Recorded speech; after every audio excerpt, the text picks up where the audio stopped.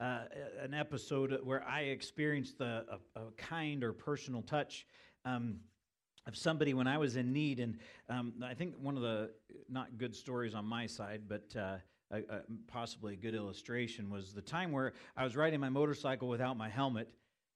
And of course, it was safe because we were just trying to move cattle through this open field. And I found one of the large rock piles in said field and launched off of our little Trail 90 and lit on my head. And so I had a whole bunch of kind of a mess on the side of my face. And you guys will love this because I was fairly new up in the Eneas Valley. And so the first thing that came through my head was, oh man, there's rattlesnakes all through these rocks. So I get up and start moving because I'm worried about rattlesnakes. And I noticed that, like, I don't know if you guys have passed out before, but your vision starts getting very narrow and you start getting really dizzy. Anyway, so I laid down in the field and they hauled me into the hospital. And the doctor that I had the first night when I got there, he was particularly poor at bedside manner. One, he was not fond of my activities. He was equally not fond of my transport style at that point because somebody just threw me in their car and ran me down there. He thought I should have been in an ambulance. And we get there, and he's in helping me. At one point, he comes in, and the nurses are cleaning up the wounds. He's like, you guys can go. I've got this. And I swear he found some SOS pads to try and clean this thing out. He was scrubbing on my head to the point where the gals came in later and were apologizing for the treatment that I received that evening. Well, in contrast to that, the next morning I met Dr. Thrasher, who turned out to be one of my favorite doctors. And some of you will appreciate this, the only one I thought more highly of was Dr. Ford, but I had to leave him behind when we moved out to Eneas Valley, but it's just how life goes, I guess. And Dr. Thrasher walks in, and he looks right at me and goes, well, we ran all the tests, and it is true. We didn't find anything up there when we were scanning for any brain activity. And I laughed. I'm like, man, I like you a lot. And he goes, but I promise, doctor-patient confidentiality, I won't tell your bride. Now, you look at me and you say, man, what's the difference? In my experience, here comes Dr. Thrasher, who didn't know me, who wasn't part of didn't bring me in, didn't know any of the injuries. He's reading a report, and he comes in and engages me, and we end up laughing and connecting, and he was just awesome to deal with. And what I noticed in interacting with the nurses, and my bride actually ended up working at this hospital later, she spoke very highly of him because of how he treated people and the way in which he cared for people. And there was a personal touch that he brought to everything he did in the hospital. In fact, they were looking for him to come and release me, and they found him telling jokes in the nurses' lounge that particular day. He was down entertaining the nursing staff, so I got to stay an extra hour in the hospital that day. Of course, I appreciated that because I like jokes myself. But the personal touch, when in your life have you experienced that intimate personal touch, somebody that took a moment to stop and care for you? All of us have different scenarios, different times, different places. Mine, I used a medical issue, but there's many other times that I've experienced people who have engaged me in a meaningful way. I didn't feel like a number. I didn't feel like I was just a process for them. And it's very interesting. I think as we read the text this morning, we're going to see that in Jesus, and we're actually going to look at another text that speaks about a very similar moment, but kind of from a different perspective. And I think we'll see that depending on how you evaluate or how you approach the system or even how you tell the story, it can come across completely differently. Mark's taking us on a very personal moment with Jesus in the life of this particular man, this individual who is deaf and has a speech impediment. Mark's showing us, I believe, a very particular aspect of who Jesus is. So would you read with me this morning Mark chapter 7, starting in verse 31. We're going to pick up the story right there. So Mark 7, verse 31. Then he returned from the region of Tyre and went through Sidon and to the Sea of Galilee, in the region of the Decapolis. And they brought to him a man who was deaf and had a speech impediment. and they begged him to lay his hands on him. And taking him aside from the crowd privately, he put his fingers into his ears, and after spitting, touched his tongue. And looking up to heaven, he sighed and said, Ephphatha, that is, be open. And his ears were opened, his tongue was released, and he spoke plainly. And Jesus charged them to tell no one. But the more he charged them, the more zealously they proclaimed it. And they were astonished beyond measure, saying, He has done all things well. He even makes the deaf hear and the mute speak. Now, the first thing that I want to look at today is that in this process, we actually see Jesus fulfilling prophecy. It's interesting that as he's going through healing all these people, this is in Mark's account, this is one of the first times that we see the idea that Jesus has done things well. We've seen him doing supernatural and prophetic things. We've been watching him do these things and miraculous things that are amazing to people, and we'll look at that just briefly. But one of the first things that we see in this we're going to start kind of from the back and work to the front and then back to the back again, which is just how my brain works, so hang on. But it's amazing because in verse 37, he says, the people were astonished beyond measure, saying, He does all things well. He even makes the deaf hear and the mute speak, which up to this point, what did we see him do with Jairus' daughter? She was dead, and he brought her back to life, right? And yet, so why is it such a big deal that he makes the deaf, the mute speak and the deaf hear? Why is that such a big deal?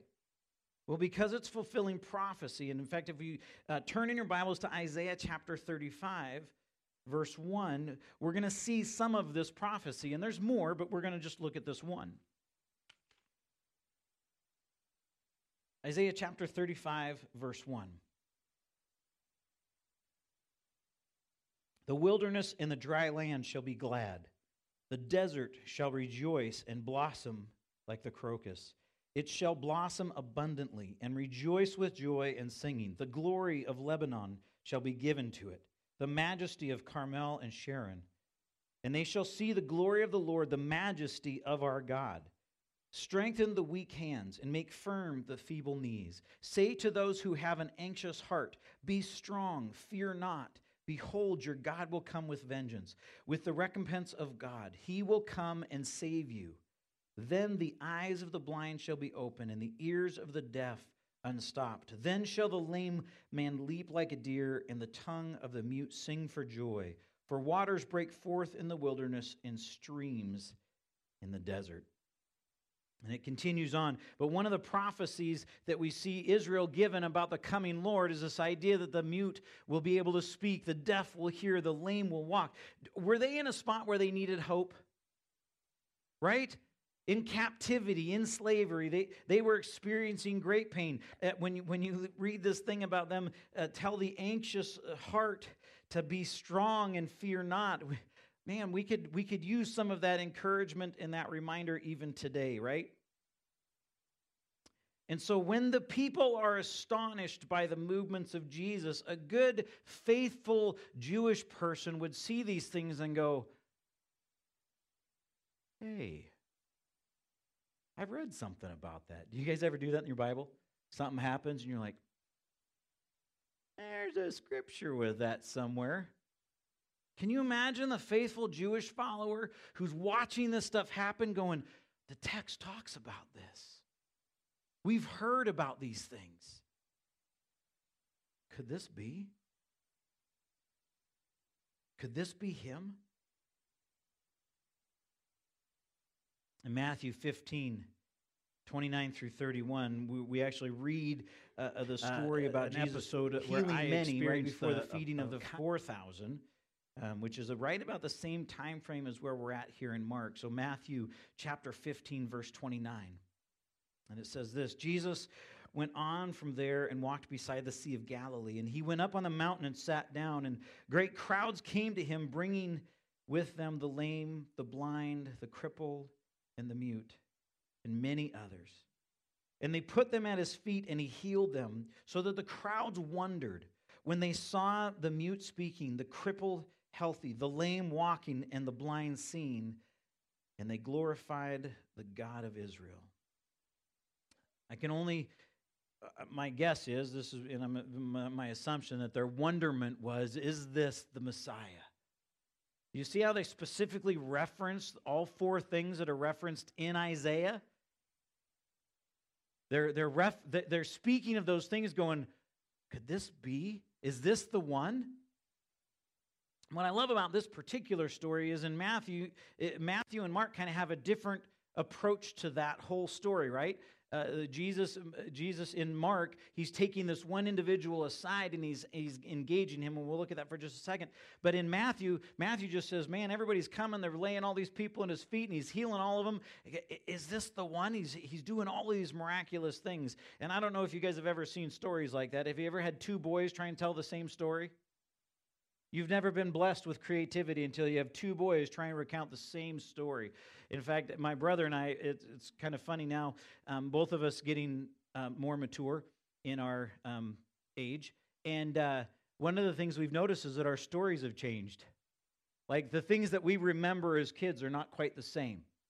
And we would tell the same story, but oftentimes they would have completely different details woven in the middle of them, hopefully coming to a fairly similar conclusion, but oftentimes with many different little tracks and variations. In fact, one particular story is something along the lines of my driving being so dangerous and scary. And I always look back at them as, well, why did you get in the car?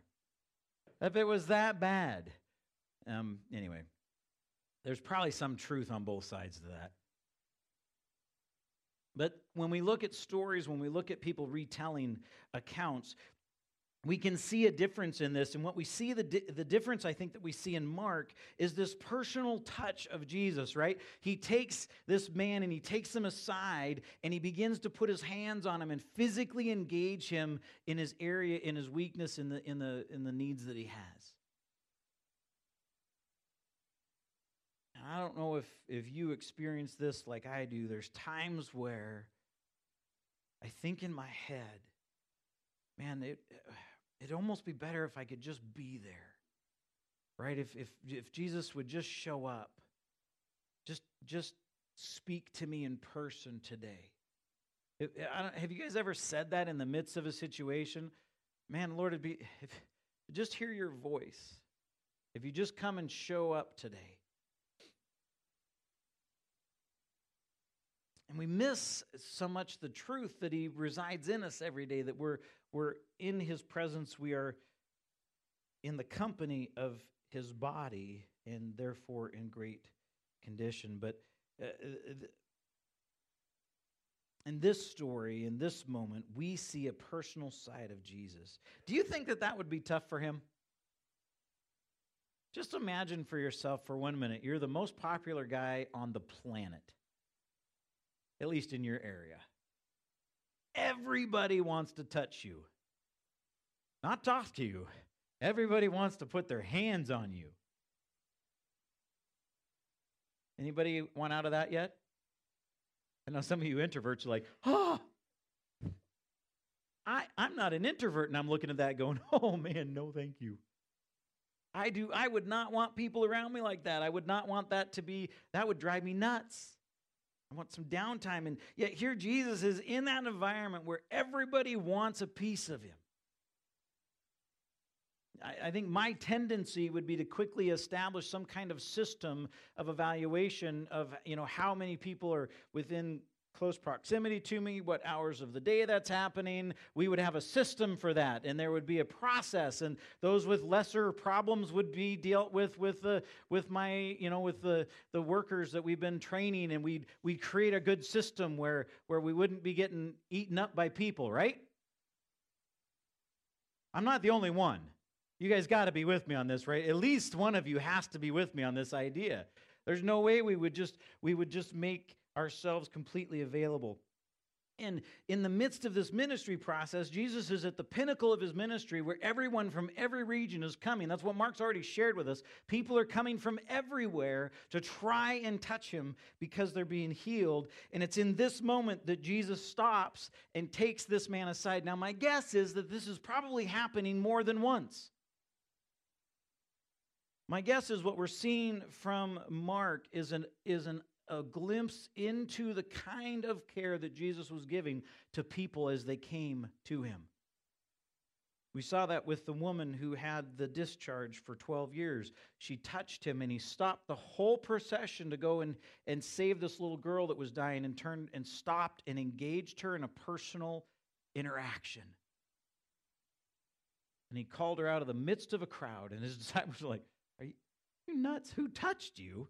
Remember the way in which he engaged her. What a personal touch. I believe that one of the key elements of this is that we actually get to see in this picture the real compassion of Jesus. If you turn to John chapter 11, we're going to come back here in just a minute. But I just want you to see John chapter 11, verse 33. Jesus is moved by people's needs. Jesus is moved by people's circumstances. In John chapter 11, verse 33, he says this, "When Jesus saw her weeping and the Jews who had come with her also weeping, he was deeply moved in his spirit and greatly troubled." Now, this is a story around Lazarus, and we're going to look more at that in just a second as we consider the personal touch of Jesus. But Jesus has deep compassion for people in their needs when they're hurting. And we know that. We watch him engage in this process. And one of the things that I was wrestling with as I was thinking about the personal touch, how is it that he is so good at this personal compassion thing? Again, this is just my own twisted mind, but if I created it all and it rebelled against me, y'all be dead. When my dog doesn't do what I want him to do, not a happy camper. When my cars don't do what I want them to do, right? Again, am I the only one? Thank you. Some of you are looking at me like, "Oh, what's wrong with you?" Can you imagine if we created everything? You speak it into existence. You're pure. You have no sin. You have done nothing to warrant. Man, imagine how we respond to people that do things to us when we behave poorly. We still get mad at them. Here's God, who's engaging a creation that it's in rebellion to him. Jesus, his son, comes and is offering hope and life, and he's being rejected. I just think this idea of showing compassion is profound. This personal touch of Jesus in the midst of a broken culture that is dying in their sins and that is wrecked by the presence of sin and the enemy. So it made me think, why is he so compassionate? How is it that he is modeling this? And what jumped into my head as I was wrestling through this process was Hebrews chapter 4, where it talks about Christ as our high priest, right? We're going to look at that for just a second. I want us to be encouraged and reminded that I believe this is one of the reasons that he is so compassionate. Besides it being his character, he's also modeling for us this truth. But we don't have a compassionate Messiah just because he decided to be compassionate. Look at what Hebrews chapter 4, starting in verse 14 says. "Since then we have a great high priest who has passed through the heavens, Jesus, the Son of God. Let us hold fast our confession. For we do not have a high priest who is unable to sympathize with our weaknesses, but one who in every respect has been tempted as we are, yet without sin. Let us then with confidence draw near to the throne of grace that we may receive mercy and find grace to help in time of need." Did you catch that? Our high priest, he is able to sympathize with us in our weakness because he was experienced in every respect the same temptations that we do. So when we think about Jesus who understands and shows compassion to those of us that are struggling in life, those of us that are dealing with anxiety and fear and temptation to sin and frustration, anger, all of these different things that we may experience, Jesus himself came and experienced in every respect the same temptations that we do, but he was without sin. But that's the compassion that this high priest brings into our relationship with the Lord.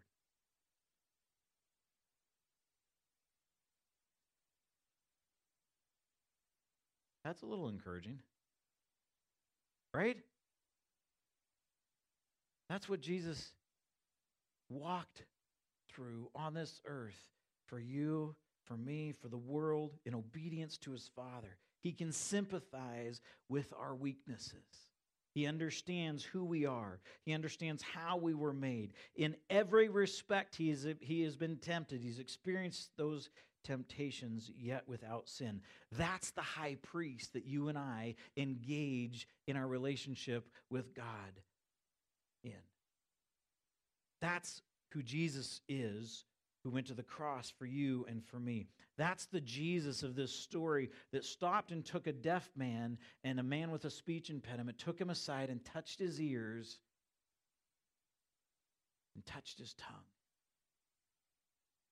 What an incredibly personal, intimate experience that this man had with Jesus. In that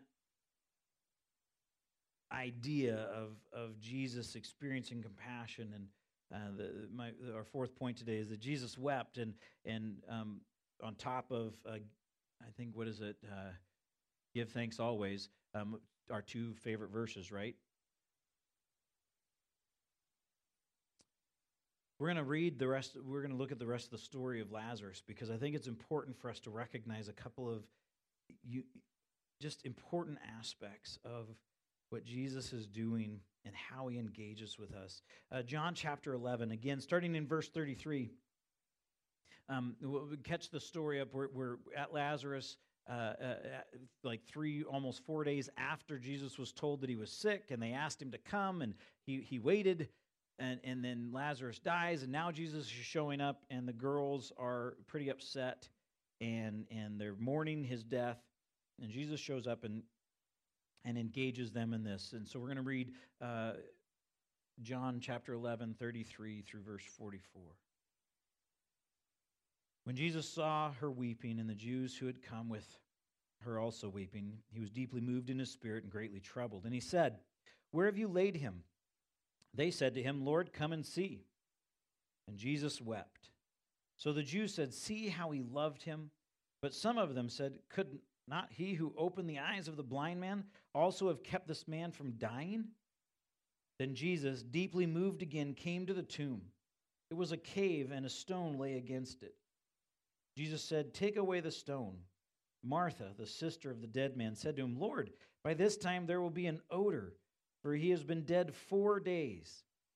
Jesus said to her, "Did I not tell you that if you believed, you would see the glory of God?" So they took away the stone, and Jesus lifted up his eyes and said, "Father, I thank you that you have heard me. I knew that you always hear me, but I said this on account of the people standing around, that they may believe that you sent me." When he had said these things, he cried out with a loud voice, "Lazarus, come forth," or come out. The man who had died came out, his hands and feet bound with linen strips, and his face wrapped with a cloth. And Jesus said to them, "Unbind him and let him go."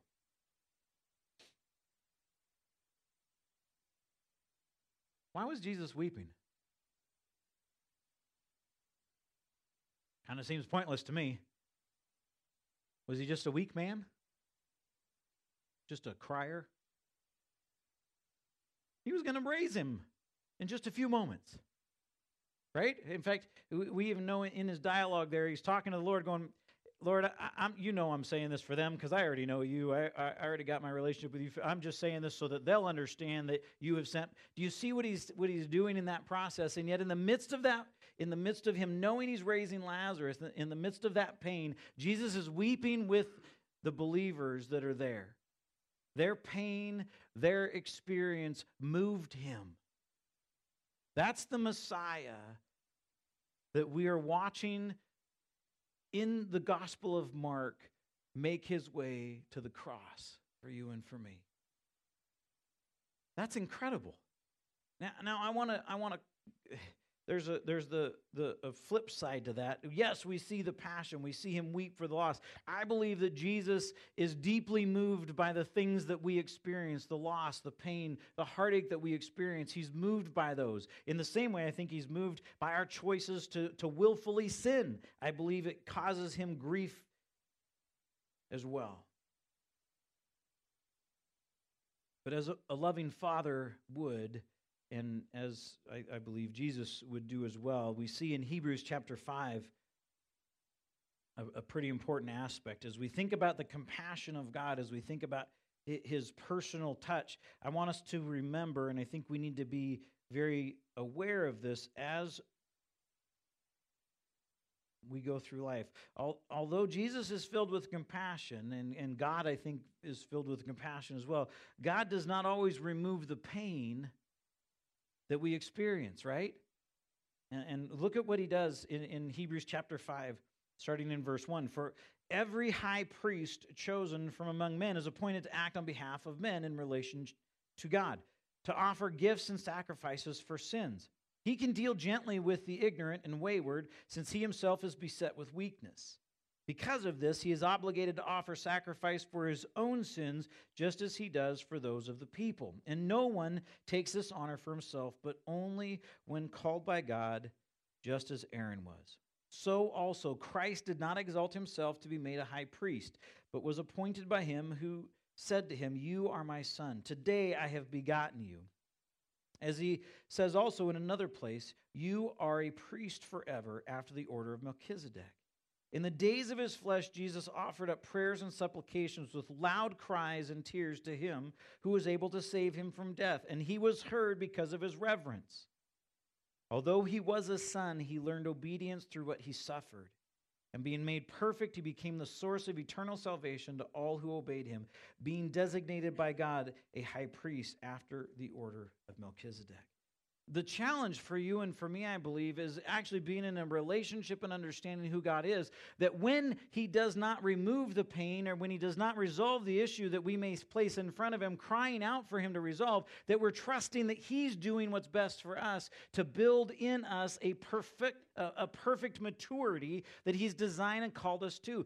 We see it even with his own son, Jesus. Of all the people that would pray on this earth, of anyone that would approach God with the right heart and with the right mind and with the right purpose and will behind what he's doing, it says that his prayers were not answered as far as death being removed from him. But through his suffering, he learned obedience. Verse 9 said, being made perfect, he became the source of eternal life to all who obey him. Although God is filled with compassion, and I believe God is moved by the things that hurt us, the things that excite us, I believe that he is emotionally, personally connected to our lives.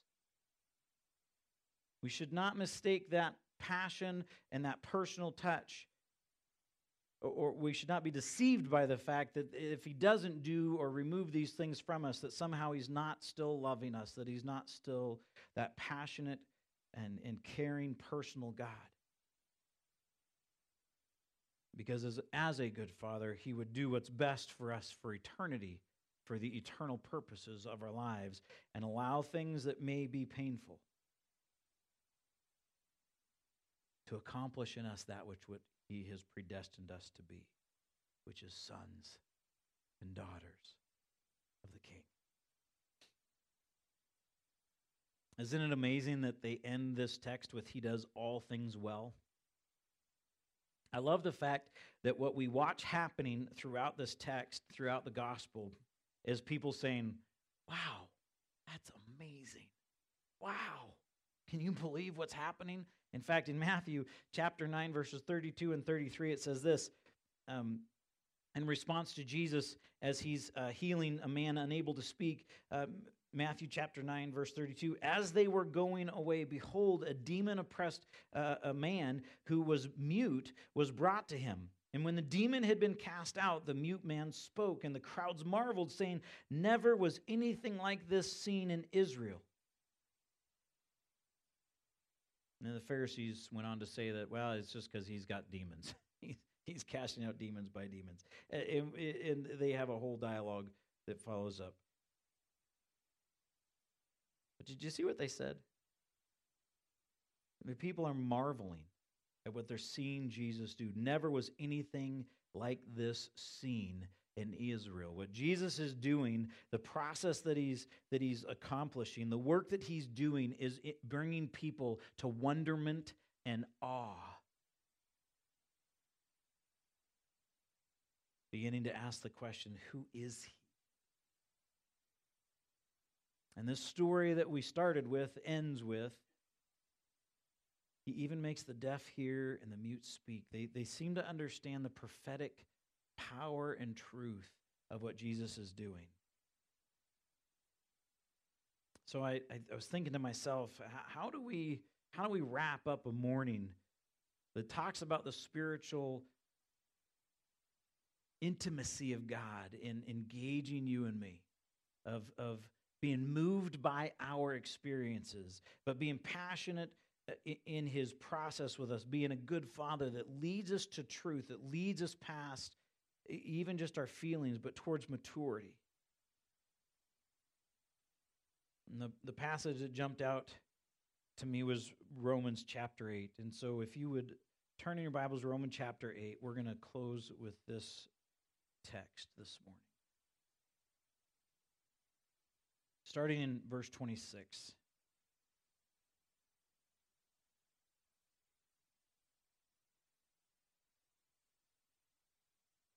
Likewise, the Spirit helps us in our weakness, for we do not know what to pray for as we ought.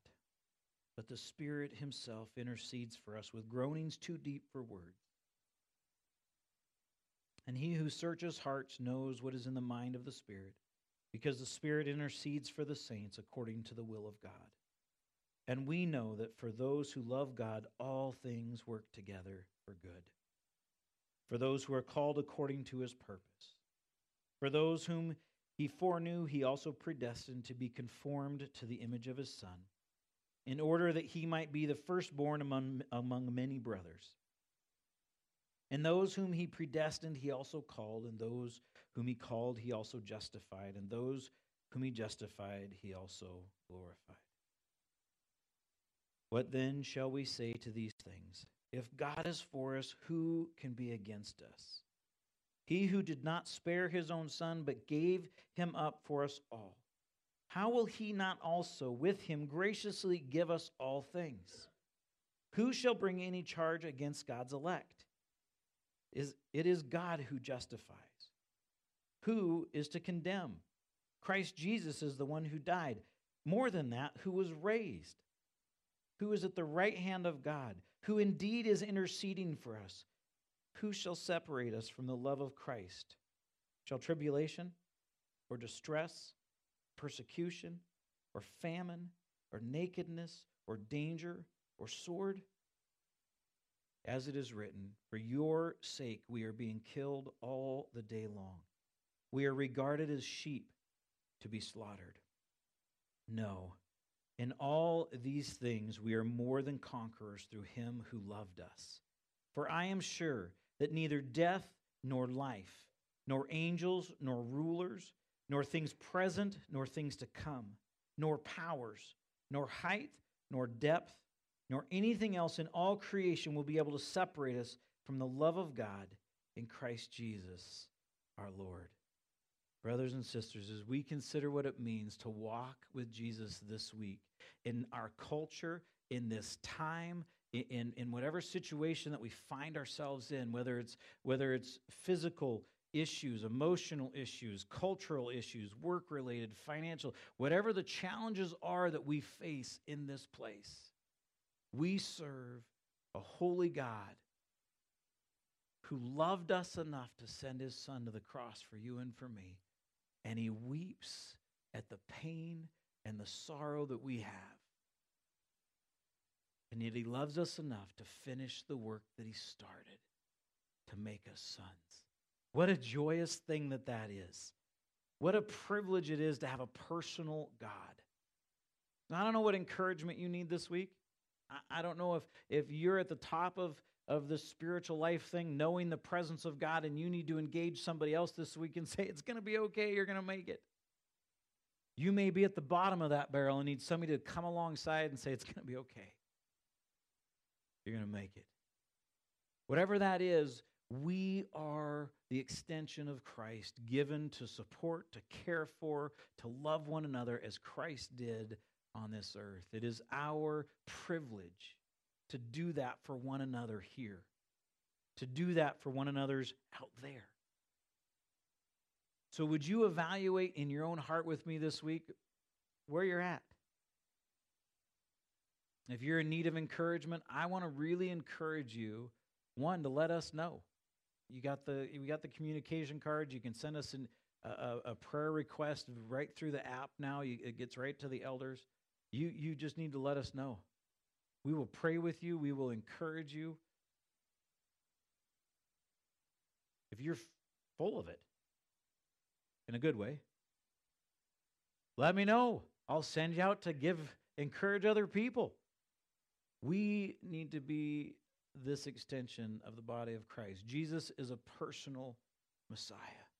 He's a personal King. What a privilege it is to be part of his kingdom.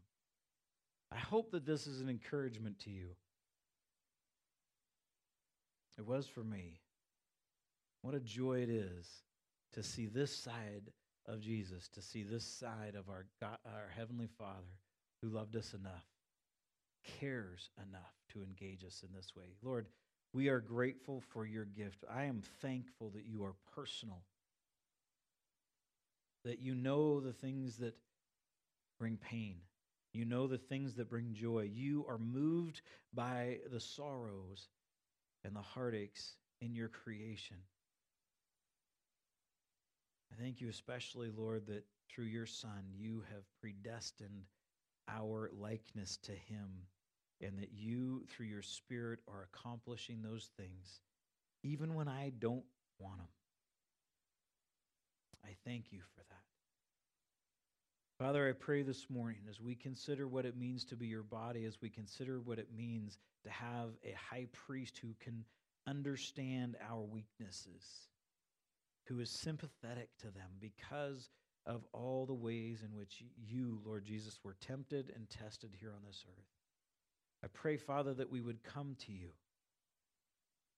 that we would pour out our hearts to you, that we would bow our lives before you. And that, God, this week, if we are able to encourage someone else in the body, that you would give us the words and the opportunity. And if, Lord, we are in need of encouragement, that you would give us the boldness and the trust to reach out and ask. Father, the word says that the world will know that we are your disciples by how we love one another. I pray this week specifically as we're meeting with different people, some of our neighbors even, God, that we would be a place that reflects your love, reflects your truth, that the world would not be able to be in contact with us without seeing you. Thank you for all you have done. May it overwhelm us this week as we consider these truths in your name.